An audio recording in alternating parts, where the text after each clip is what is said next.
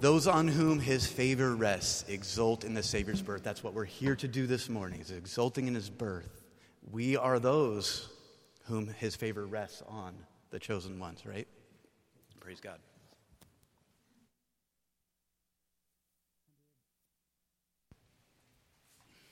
And we acknowledge his glory and his greatness as we open up his word together. And we have this time when we can worship him as we take in that word to ourselves, understanding what our God has written for his church and applying it to our lives. And I trust that we'll be able to do that this morning. We're changing directions a little bit from our study in the Gospel of John.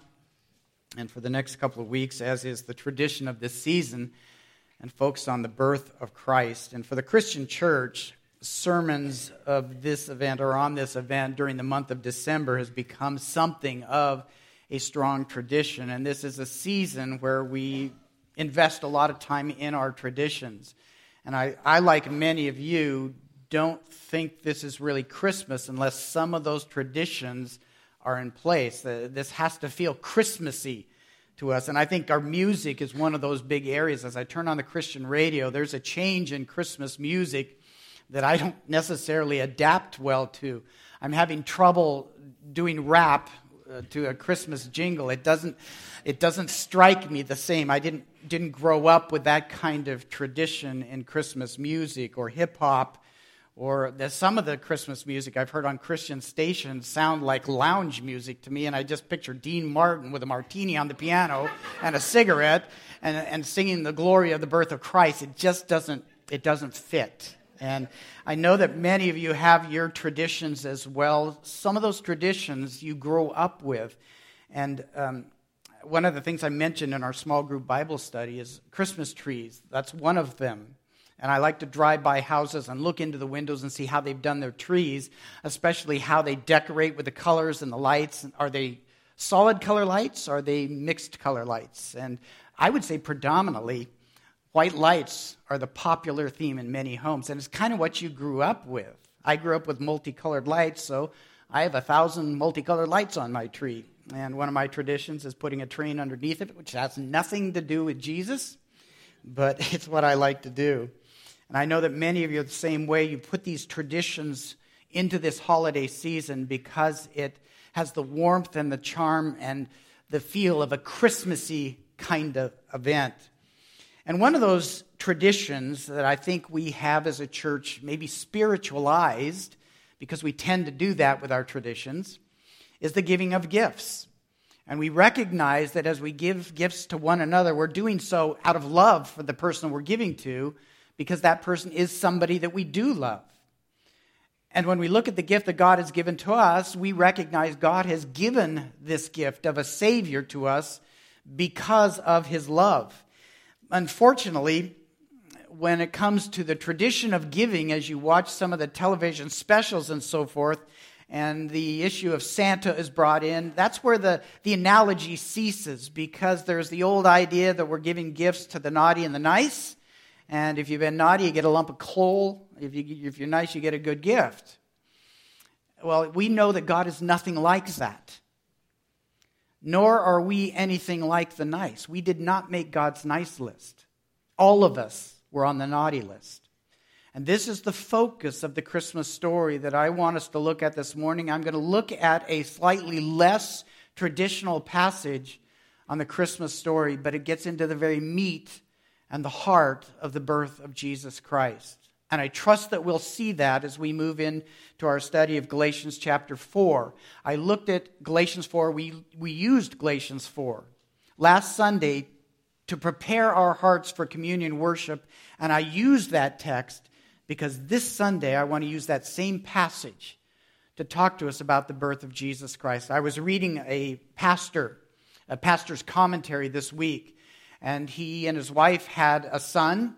They didn't have other children, so they decided to adopt a couple of boys from Ethiopia. And he postulated, I guess in his mind, the giving of God's Son. And he just put this out, that if he and his wife wanted to adopt those two boys, what would it mean if they had to sacrifice their oldest son to adopt those two boys?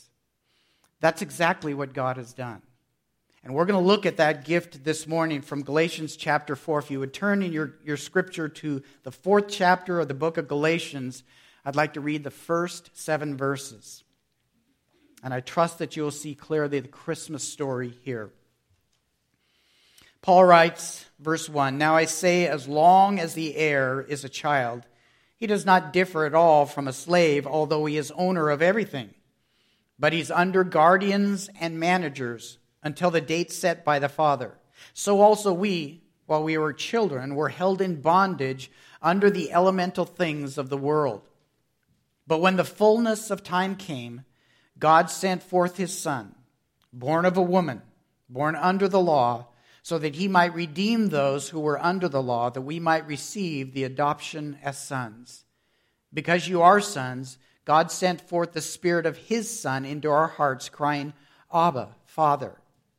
Therefore you are no longer a slave, but a son. And if a son, then an heir through God." Father in heaven, as we open up this passage together, I pray that you would give to our minds and our hearts discernment and clear understanding on what you are communicating to us about the birth of your Son. I ask that you would grant me the ability to speak clearly and well on this passage, but it's our hope that you will apply this to our hearts as believers, sanctifying us, enriching our understanding with the truths and the majesty of a Savior. And Father, for those here this morning that yet may be without Christ, would you speak and lead that heart as well, according to your power, your sovereignty, and your graciousness. We pray this in Christ's name. Amen. We cannot help but see from this passage that God in his grace and in his love have given to us a gift in his own Son. And I think it should be clear in the reading of this passage that the language of the Christmas story here is about family, is it not? It's about creating a family, about adoption into the family of God. And what this passage adds to the Christmas story is that Jesus Christ came into our world so that he, Christ, would make sinners part of his family. We were on the naughty list, in other words. And naughty is even too gentle a word. We are on the wicked and the rebellious list. And God, out of his love, adopted us by faith in his Son into his family. The gift for us as believers is that we belong. We belong. This text, I believe, exposes the heart and the meat of the Christmas story. But it has to begin with where Christ began when he came into our world. And I believe the first 3 verses really show us that as it communicates something of the state of man, the condition of man when Christ Messiah entered our world. And if you're into filling in the notes sheets with the blanks and so forth, I want to emphasize 2 words, that of bondage and slavery. For most people who may celebrate Christmas, and this would include secular people as well as some Christians, they want this season to be filled with all the traditions and festivities that would promote a spirit of joy and hope and gladness. We have to have that sense of charm and warmth in the Christmas story and in the Christmas season. And while this kind of sentiment is certainly true for believers because we see the coming of Christ as a joy and a glad thing, but what the true Christmas story begins with is gloom and darkness. And according to the prophet Isaiah, Messiah came to a world, he came to a people who were what? Walking in darkness.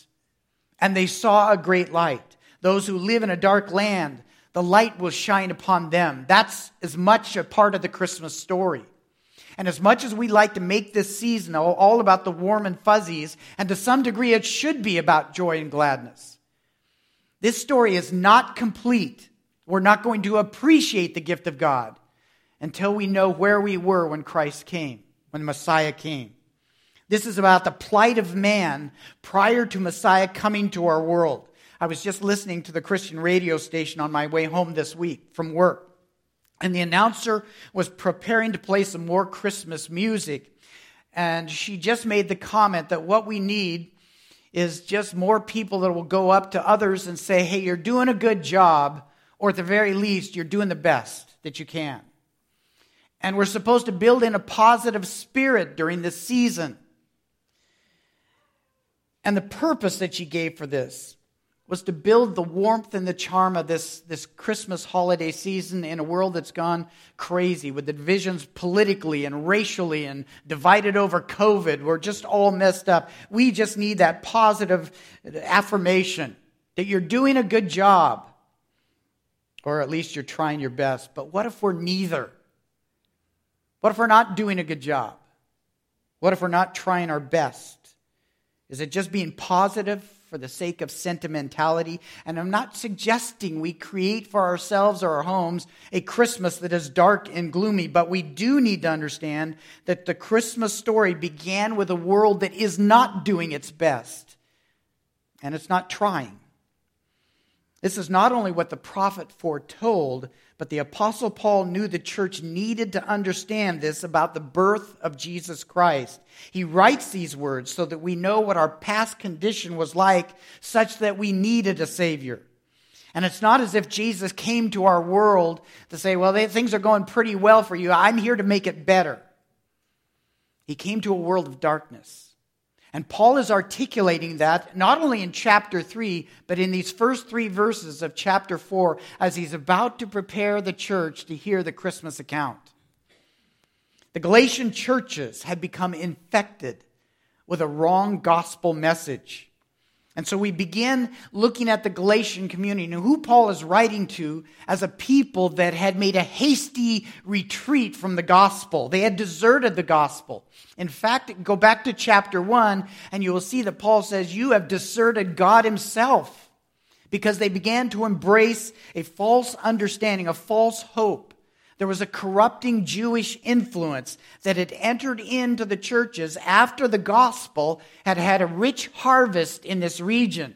The gospel was preached, and God drew many to faith in his Son. And among these converts were both Jews and Gentiles.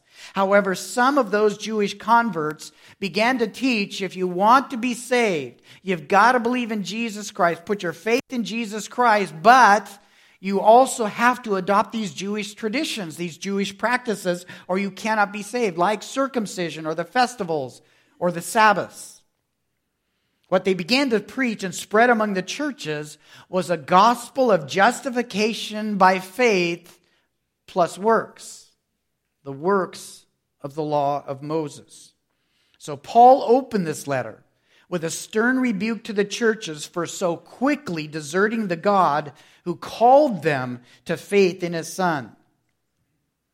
And the reality is the gospel of God, the salvation of God is, and it always has been, justification by faith. Paul's made that argument in this letter. Even Abraham was justified by faith before the law ever came into practice, before the law was ever given. Sinners are drawn to the Savior by the mysterious work of the Holy Spirit, who breathes new life into our spiritual deadness. He grants the gift of faith and provides salvation solely on the graciousness of God to save. It is not of works, Paul said, lest any of us would boast. Ephesians 2. Yet some within the Galatian congregations wished to hold on to their Jewish heritage, their traditions, and they began to teach a salvation by faith in Christ that must include keeping the law, or at least parts of the law. And in the opening of this letter, Paul further condemned any who were preaching such a gospel. They were to be accursed, anathema. This is a strong letter to rebuke what man had done with religion. The epistle to the Galatians is a strongly worded message to the church of Jesus Christ that he, the Savior, came into this world to deliver men from the bondage of the law, which held them captive to their sins. This is the darkness of the Christmas story. Messiah came to a very troubled, broken, and wicked world. Then Paul moves further in the letter to show kind of an infantile spirituality and a faith that was simply not complete. A faith that was not understanding of the gospel of Jesus Christ, the gospel of the Messiah. And in this part of the letter, chapter 4, and even beginning back into chapter 3, Paul is describing the condition of man in bondage as that of an heir to a father's inheritance. But as a youth, as a very young child, this heir has not come into possession of the inheritance until he comes of age, an age that is determined by the father. And until that time comes, the child is treated more like a slave than a son. Now, clearly Paul is drawing from the cultural practice of his day, where you take a son of a wealthy man, he would be placed into the care of a tutor or a guardian. And this son had no legal rights, nor did he have access to any of the father's possessions or finances that would one day belong to him. The guardian was responsible for the discipline of this child. He'd be told when to get out of bed, when to get dressed, what to wear, when schooling would begin and end. He would be directed on what he was to eat. And at the end of the day, he would be told it's time for him to return to bed. It is also said of this guardian-slave relationship of the son of a wealthy landowner is that he would be treated very harshly so that later on he would learn to be a responsible adult. In our day, they would call that child abuse because that's exactly what they did. They treated them harshly. Now, in this analogy applied by Paul to both Jew and Gentile, though the law here is being used, which is a Jewish law. And there's a guardian in view. If you go back to chapter 3 and verse 23, there's a guardian in view in verse 24, I should say. And in verse 23, that guardian or that tutor is even represented like a prison warden. And while the law was given to Israel, what it represents is the perfection of God's righteousness and his standard by which his people are to live. Therefore, the law is good. It is good. And that law was to watch over God's people and keep them in God's ways. It was also meant to show that man would need a provision for their breaking of the law because he wouldn't be able to keep the law. Hence the blood sacrifices. The animal sacrifices illustrated the necessity of a blood atonement for sin because God's people could never keep the laws of God's righteousness. And therefore God provided in this law animal sacrifices that would give the picture that atonement would be needed to make payment for the sins of God's people. And those animal sacrifices pointed forward to the Messiah who one day would give himself for his people by his own blood. Paul had shown the law as both a prison guard that must keep the young infantile child shut up to a faith that was later to be revealed. And he shows the law as a tutor or a guardian that must lead that young child to Christ. Verse 24 of chapter 3, so that he may be justified by faith. The law revealed the righteousness of God, and without it we couldn't know sin. The law was needed. But that same law holds man all under sin in doing so, because none of us could keep that law. The Jews couldn't keep that law. So it held or kept man in bondage. And it does this by showing that sinful man is incapable of perfectly fulfilling God's righteous law. And this brings us back to chapter 4 and verse 3 and the enslaving principles that man was living by. Again, we're looking at the darkness of man's state, his condition, the bondage and the slavery that he was held in. In verse 1 to 3 of chapter 4, the spotlight is on the heir or the young son who's held in bondage by the law, held captive by the law to his own sin. And he will not be set free from this captivity until the date of his release by his father. Yet verse 1 says that the young heir is the rightful owner of the father's estate. He just can't take possession of it. And this pictures faith that has not yet come of age, or those who have not been set free by the gospel through faith. It is a spiritual immaturity that is still looking to self-effort or man's own work to merit the favor of God. And this is what the Jews had made of the law. Because this is a description of both Jew and Gentile. And since this child is also called an heir who will one day take possession of the father's estate or inheritance, the heir represents those chosen by God for salvation prior to coming to faith, whether Jew or Gentile. Because in reality, God has declared his law of righteousness. Even Gentiles are subject to that law. And they didn't even know it or confess it. And that is certainly the context here at the end of chapter 3 of Galatians. And speaking to these Galatian believers, in verse 3 of chapter 4, notice that Paul joins us all together with a personal pronoun. So also we, while we were children, were held in bondage under the elemental things of the world. This is directing our attention to those that would be chosen by God for salvation. Before any of us came to faith, we were slaves in bondage under the elemental things of the world. Now, there is some debate over what Paul means by these elemental things of the world. There are some that would argue that Paul's referring to spiritual beings, demonic beings perhaps, and spiritual powers that are opposed to God. While others believe Paul is referring to the basic principles of life in general. And in that case, Paul is thinking about the basic principles of life in this context that had to do with religion, including Judaism. If you look down at verse 8, we observe that Paul references slavery to idols or false gods. That would have been the basic principles that Gentiles lived by.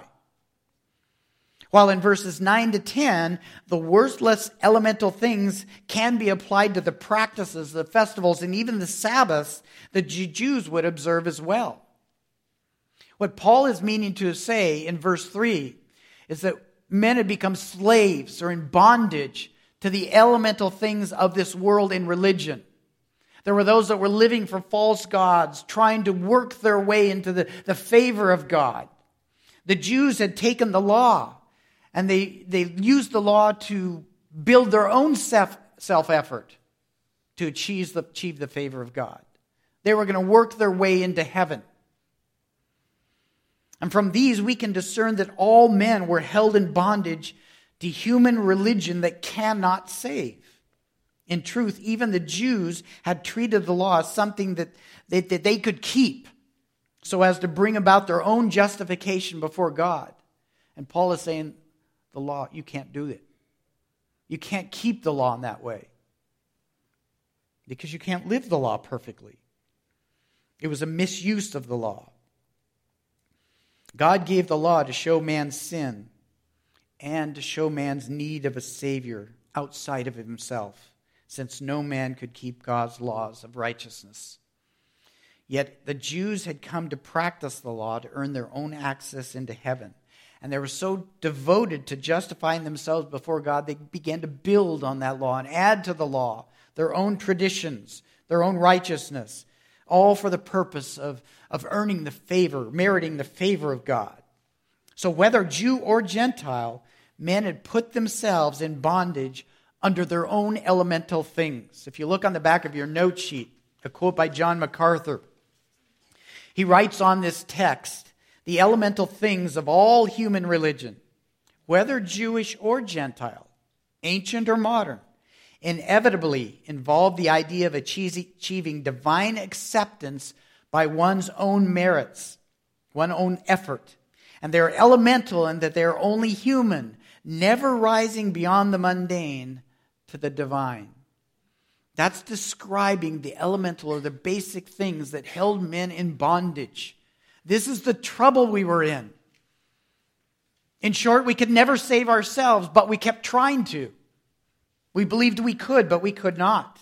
And applying this to the heir, every true believer, the heir of the Father's fortune or inheritance, every true believer was once under the elemental principles that held us in bondage until the date set by the Father for our deliverance. The time we come to faith in the gospel, in the true Messiah. We've often heard unbelievers refer to Christians as being slaves to our religion. With all the do's and don'ts found in God's Word, They don't like those rules. They don't like those laws of righteousness. And they would view us as Christians as being in bondage to our faith, our religion. And in their view, they are free to do as they please, when they please, and how they please.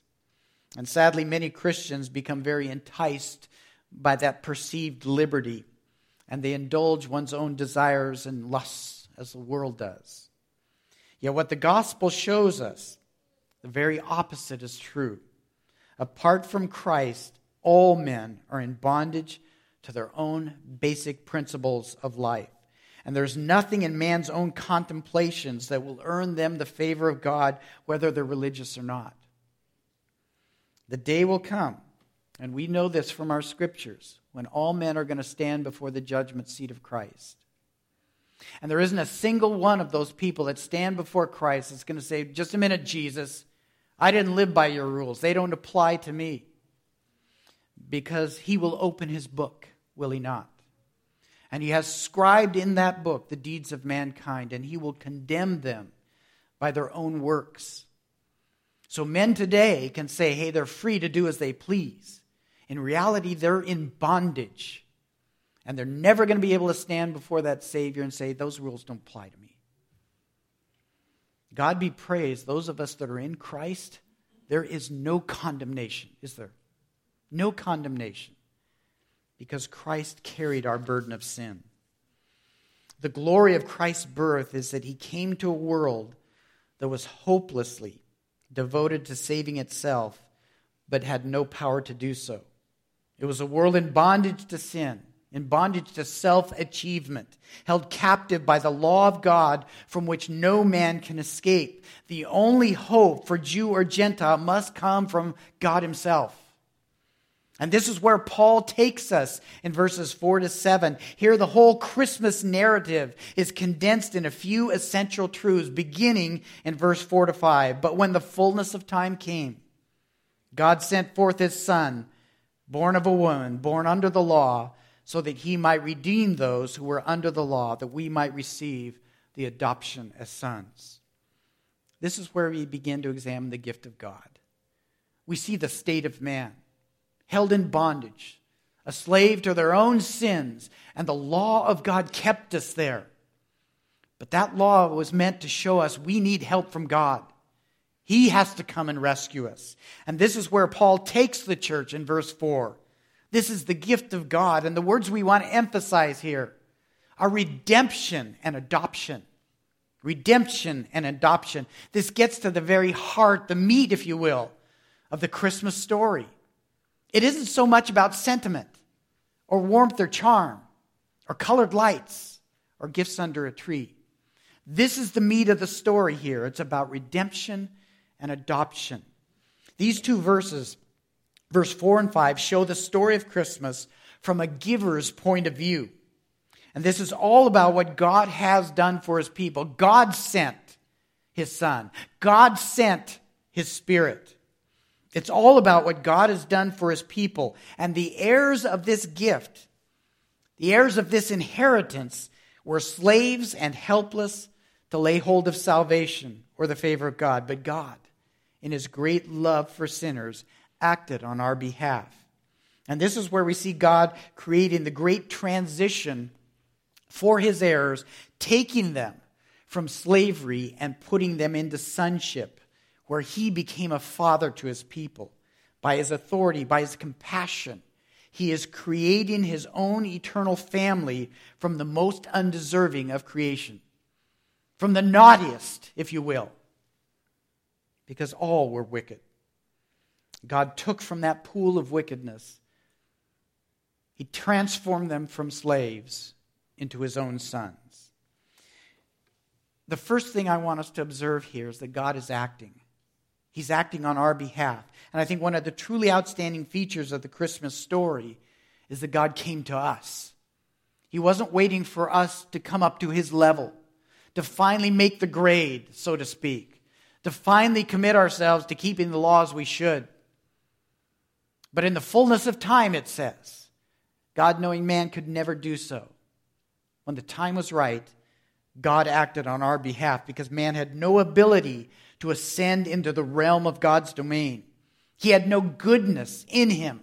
Not a single one of us had enough goodness in us to merit the favor of God. So God, out of his mercy, his grace, and his love, he sends to us his Son when by his design the time was right. Verse 4 says that when the fullness of time came, God sent his Son. What's that fullness of time?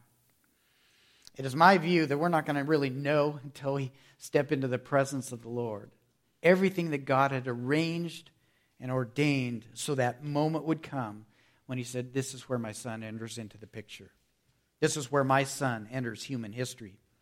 I've read that in part the fullness of time may include that the Jews had really ceased from idolatry. As we read the Old Testament, there's a history of going to the pagan nations as God's people and worshiping false gods and false idols. At this point in Jewish history, they had ceased idolatry. They had actually returned to the law. The years of exile had come to an end.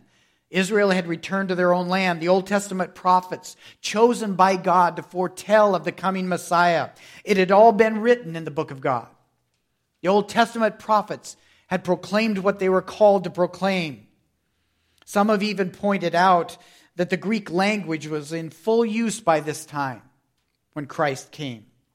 And it was a common language used among all the nations which would aid in the proclamation of the good news of Jesus Christ. The Jews had more recently developed synagogues, and this would be a centerpiece for the Lord's teaching when he came, as well as the early church communicating the truth of Christ. There would be places for the gospel to be proclaimed to the Jews first, and then also to the world. Rome was in power at this time. So there were established highways and roads that provided for evangelism, the expansion of the gospel, the growth of the church. Rome would also provide the means by which Messiah would be executed, according to the prophecy of Scripture. So politically, nationally, culturally, the time was right for Messiah. But likely more to the context of Paul's writing, the law had done everything God determined it to do. And it could do no more. The law had accomplished all that God had purposed for it. It was now time for his Son to come in and do what? Fulfill the law. To live the law, to complete the law that man could not. The old covenant had run its course, and in the mind of God, the fullness of time was now. The new covenant would come in. John Calvin wrote that Jesus came when the time which had been ordained by the providence of God was seasonable and fit. God had tracked human history, and he said, this now is the time for my Son to enter. Not only was the time right, but God had the right person for what needed to be done. Paul says he sent his Son. And this implies what the Word of God elsewhere confirms, that Jesus Christ came from the realm of God, was with God in eternity past, and according to John 1, was God himself. It is of interest to us that in this passage, Galatians 4, all three persons in the Godhead are named here. Father, Son, and Spirit, all providing for the Christmas story. Paul also agrees with Matthew, who wrote in his gospel these familiar words, as Tim read this morning. Now all this took place to fulfill what was spoken by the Lord through the prophet. Behold, the virgin shall be with child, shall bear a son. They shall call his name Emmanuel, which means God with us. Paul understood his Christology better than any of us. And he writes that when God sent his Son, his only begotten Son, he knew that God himself descended into our world to effect our salvation, because man could never save himself. So God came to us. The Son of God entered into our world. And then we witnessed the Son bowing in humility to what he must do for us. At the same time, the Son of God was born to a woman, it says. In other words, expressing that God came to us indeed, but he came as a man. It speaks of his humanity. And this again is an important part, an essential part of the Christmas story. when man was helpless to accomplish salvation on his own. When the fullness of time came, the law would show man powerless to merit the favor of God in his failure to keep the laws of God, laws that God had given to his people.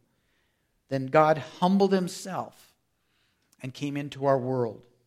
This is how Philippians 2 puts it. Taking on the form of a bondservant, being made in the likeness of men, being found in the appearance of a man, he, Jesus Messiah, humbled himself by becoming obedient to the point of death, even death on a cross. It is here that God's Son bows to meet our needs. He humbles himself, setting aside his heavenly privileges and glories, and taking on the form of a bondservant, a slave. This is what is referred to as the incarnation. God took on human flesh. And this did not occur in the usual way that new life is created. Rather, the Spirit of God caused God to be born of a woman. The Spirit of God descended upon Mary, it says in Luke chapter 1. And he caused this thing to take place. That's what Matthew was writing about in chapter 1 as well. The angel met Joseph in a dream, saying, Joseph, son of David, don't be afraid to take Mary as your wife, for the child who has been conceived in her is of the Holy Spirit.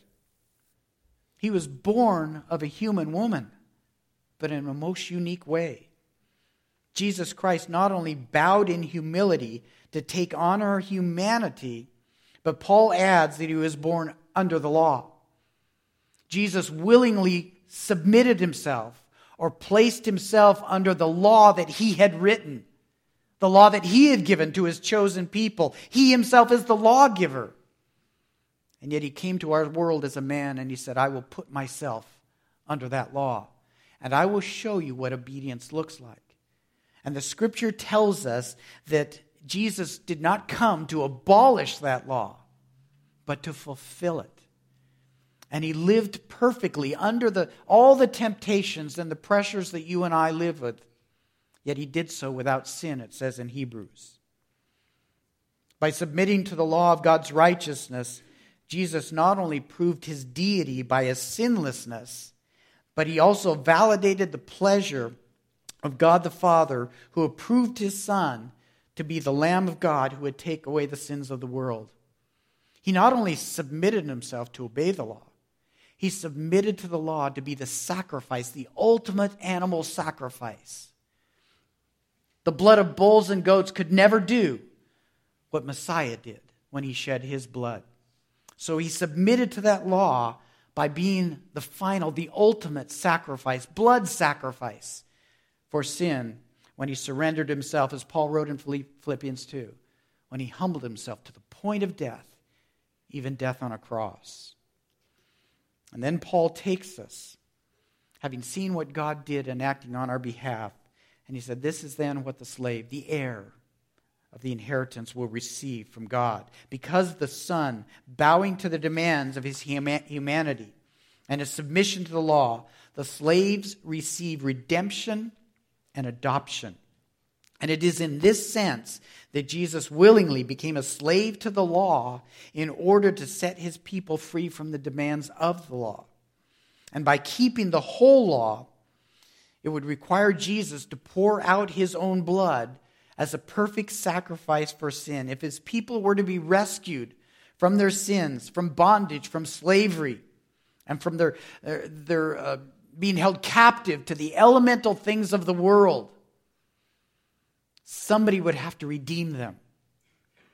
And the law demanded the spilling of blood or the giving up of life as an atonement for sin. But again, the blood of animals couldn't do that. They never could. It is impossible for the blood of bulls and goats to take away sin, the writer of Hebrews said in chapter 10. And if those appointed as heirs to the Father's inheritance were ever to be adopted as his sons, then by the very law of God, they would have to be redeemed. Somebody was going to have to pay the price for their sins. And it couldn't be men. It had to be God himself. Redemption was the practice of releasing a slave by payment of a price. And in the case of man who is in bondage to the elemental things of the world, Jesus Christ surrendered his life on the cross to make full payment for the sins of his people. It was on the cross that God laid our sins on his Son. Then God turned his wrath against his Son that our sins deserved, that he, Jesus, Messiah, would receive the judgment that our sins had earned. And as the Scripture says, he made him who knew no sin to become sin on our behalf, so that we might become the righteousness of God in Christ. Then, having taken our punishment on himself, Jesus declared on the cross, "It is finished." I've done everything that needs to be done. Because the wages of sin is death. Christ poured out his blood to death and paid that price. He is the Redeemer. It was the death of God's perfect and holy Son who made payment with his own life to redeem or purchase out of slavery those who were in sin. Slavery to sin, in bondage to the law. But the gift of the Savior did not end with redemption. And this is where Paul wants us to understand more fully. What did the gospel do for us? Yes, it redeemed us. But that's not enough, Paul said. Verse 5. Paul writes that we have been redeemed out from under the law that held us captive in our sins, so that, for this reason, God would make those slaves into his sons. He would adopt. This is about family, is it not? That's the ultimate message. That's the ultimate direction of the gospel story, that God would take those in bondage to sin. He would pay the price by redemption so that we, by faith, would become the adopted sons, the children of God. So the purpose of God sending his Son, when the fullness of time came, being born of a woman and born under the law, was to redeem God's people by his own sacrifice on the cross. He redeemed us to take us out of slavery and the bondage of our futile efforts to merit the favor of God, so that he would adopt us as his own children. I was reading this week that a more contemporary Lutheran pastor in Germany, some 20 years ago, wanted to do away with a cross as a symbol of Christianity. And instead, this gal wanted, as a pastor in Germany, wanted the manger with the hay to be a symbol of Christianity. Why? Because it was more warm and charming. It was more positive and uplifting. It wasn't as threatening as the cross. Yet for those of us that know the Christmas story, we understand that Jesus was born in a manger and announced with great joy and glory because he came to die for the purpose of redeeming his people. He did this to buy us out of bondage, to pay for our adoption papers, pay the cost of our adoption, so that we might become the sons of God. Christmas is an important memorial for the Christian in that God sent his Son.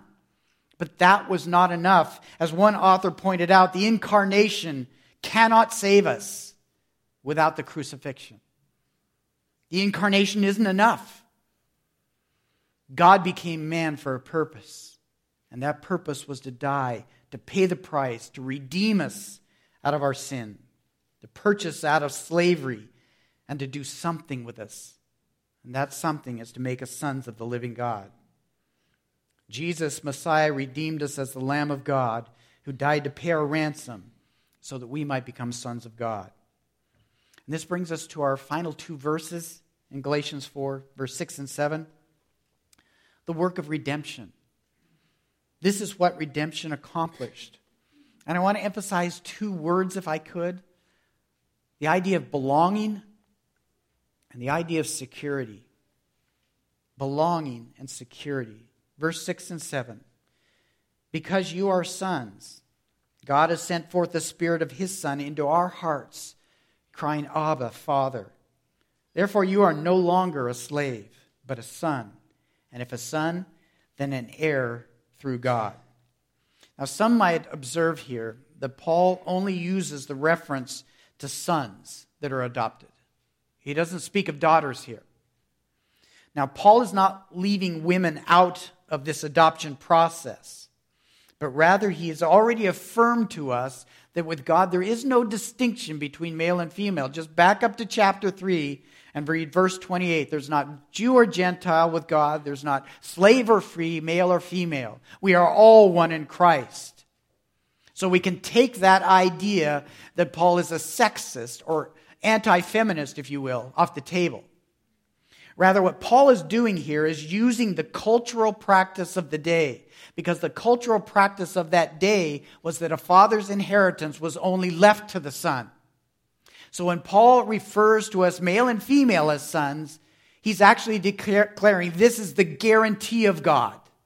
That just as was practiced in that day, the inheritance of the wealthy father would go to a son, so you can be assured, whether you're male or female, that you are like that son. You will receive this inheritance. To write of the adoption of sons here in verse 5 is making a promise to all who believe that the inheritance of God's kingdom belongs to you. You are like that son. We are no longer a slave, but we see the inheritance of our Father. So this emphasizes the reality that if we're spiritually sons to God, he's referring to sons and daughters. This is the redemption work. Male and female, Jew and Gentile, slave or free. God makes no distinction.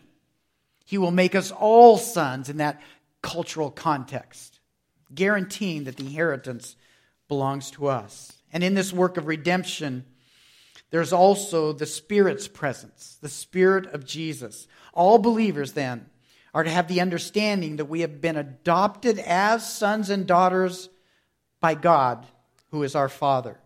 We've been inducted into his family through faith in his Son. And as a testament to this reality, to give us a taste of the loving relationship that God has established between us and this adopted child, to know that we are loved by God as an adopted one. We weren't born naturally into God's family. Does he love us just the same? The Spirit is sent to convict us of that reality. Is that not true? The Spirit is sent so that we can cry out to him, Abba, Father. That term Abba, it has the interpretation, if you will, of daddy or papa. It's intimate, it is personal, and it's filled with compassion. The Spirit is the one that compels us to come to our heavenly daddy, our daddy Father. This is expressing the great love in this family relationship that God has established through his Son. In Hebrews chapter 2, verse 11 and 12, it speaks in this language of our older brother. Now that we've been brought in as a son and a daughter to our Abba Father, we see Jesus differently. Jesus certainly sees us differently. Listen to these words out of Hebrews 2, verse 11 and 12. For both he, Jesus, who sanctifies, and those who are sanctified are all from one Father. Both Jesus and I, one Father. We're made same in one family. For which reason he is not ashamed to call them brethren. If I look at my life, knowing how I sin and how I think, I would be ashamed to call me a brother of Christ. But not Jesus. Why? Because he's the one that sanctified me. So both the sanctifier, Christ, and the one sanctified, me as a believer, we have one Father, and Jesus is not ashamed to call me his brother, saying, I will proclaim your name to my brethren. Jesus, Messiah, is going to proclaim the name of God to his brethren. I'm not ashamed to call my family my brothers. And I'm going to communicate them the glory of my Father in heaven. They're going to learn about God through me. In the midst of the congregation, I will sing praises of your name. This is what we've been learning about in our study of the Gospel of John, isn't it? That Jesus said, I'm not going to leave you as orphans. I'm going to come to you. I'm going to send my Spirit. And he's going to communicate everything to you as my people, my brothers, about the Father that you need to know. This is our God working on our behalf. This is our Messiah, our brother, our older brother, Jesus Christ, caring for his adopted siblings. Jesus Christ was sent from God, having existed in eternity past with him. And now by adoption, because we've been sanctified by the redemption of Christ, we have this same Father in heaven as He does. And so perfect is His work of sanctification that Jesus says, I'm now not ashamed to call you my brother. By His Spirit, through His Word, Jesus Christ continues to proclaim the name of God and to sing His praises to His siblings, because that's what an older brother will do. God sent the Spirit of Jesus to us so that our big brother can continue to minister to us and to fill us with the praises of God. And when that Spirit comes, and it's talking about the indwelling presence of the Spirit of Jesus Christ that we receive the moment we come to faith, it is that Spirit that tells us, look, you can approach God differently now. Once He was your judge condemning you, but now taken out of slavery to sin and being adopted as one of His, you can talk to Him as your papa, your Father, not treating Him carelessly, not dishonoring Him, but knowing we can come before His throne of grace, and we know we can find help and mercy to support us in our time of need. It's interesting, Abba Father is also how Jesus talked to God the Father. While in the Garden of Gethsemane, Mark 14, verse 36, Jesus, gathering there in the garden with His disciples, He cries out, Abba, Father, all things are possible for you. Remove this cup from me, yet not what I will, but what you will. Even in that prayer, do you realize our older brother is teaching us something about God the Father? This is where we witness the desperate plea of God's perfect Son to His heavenly Father. And we can say the Father did not honor the first wish of Christ, but He most certainly did the second. He did not take away that cup from His Son, but His will was done. And really this shows to us as adopted children of God that we can trust our Heavenly Father, our Papa in heaven, in the same confident way and be satisfied with the decision of God. He may not give us everything we ask for, but His will, yes, He will do that. In Romans 8 and verse 15 and 17, the Apostle Paul communicated the same reality to the church of Rome. For you have not received a spirit of slavery leading to fear again, but you've received a spirit of adoption as sons, by which we cry out, what again? Abba, Father. The Spirit Himself testifies with our spirit that we are children of God, and if children, heirs. Heirs of God, fellow heirs with Christ, who is our brother, if indeed we suffer with Him, so that we may be glorified with Him. This is what Paul taught to the Galatian believers. Jesus Christ was sent by God to redeem us by His sacrifice so that we might receive the adoption as sons. And the Spirit was sent by God so that we might know and experience the intimate love relationship that we have with His eternal family. God is our tender and compassionate Father, and Jesus is our unashamed brother who shows us His Father. And this brings us to consider that we are heirs through God. We are now heirs. If you're a believer here this morning, you're an heir to the inheritance, to the riches, to the possessions of God Himself. Paul confirms with us again, verse 7, therefore you're no longer a slave. Don't consider yourself a slave. You're a son. And if a son, then an heir through God. What is so different in this picture from a normal inheritance that we might receive from our Heavenly Father, or our earthly fathers, is that our Heavenly Father didn't have to die to give us this, but His Son did. And because of His Son's death, we're not only family name, we're not only carrying the family name as adopted children, but we are heirs to the riches and the glory of God's kingdom, His eternal dwelling place. This is where we see security.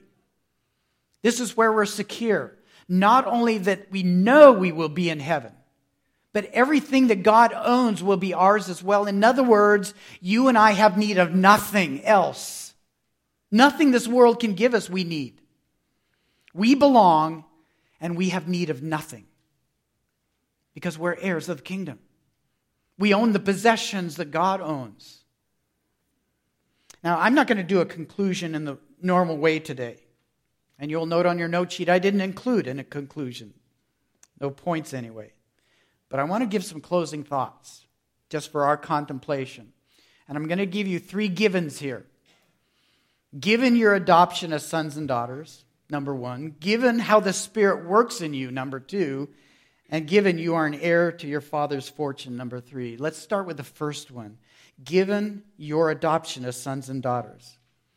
Does this alter how you value the family of God? Does it alter how you view the family of God? Where are your family loyalties right now?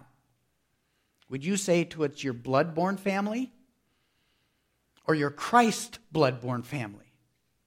Where would Christ have you place your loyalties? And I'm not proposing for one moment that we not take care of our own families. I just am asking, where are your priorities?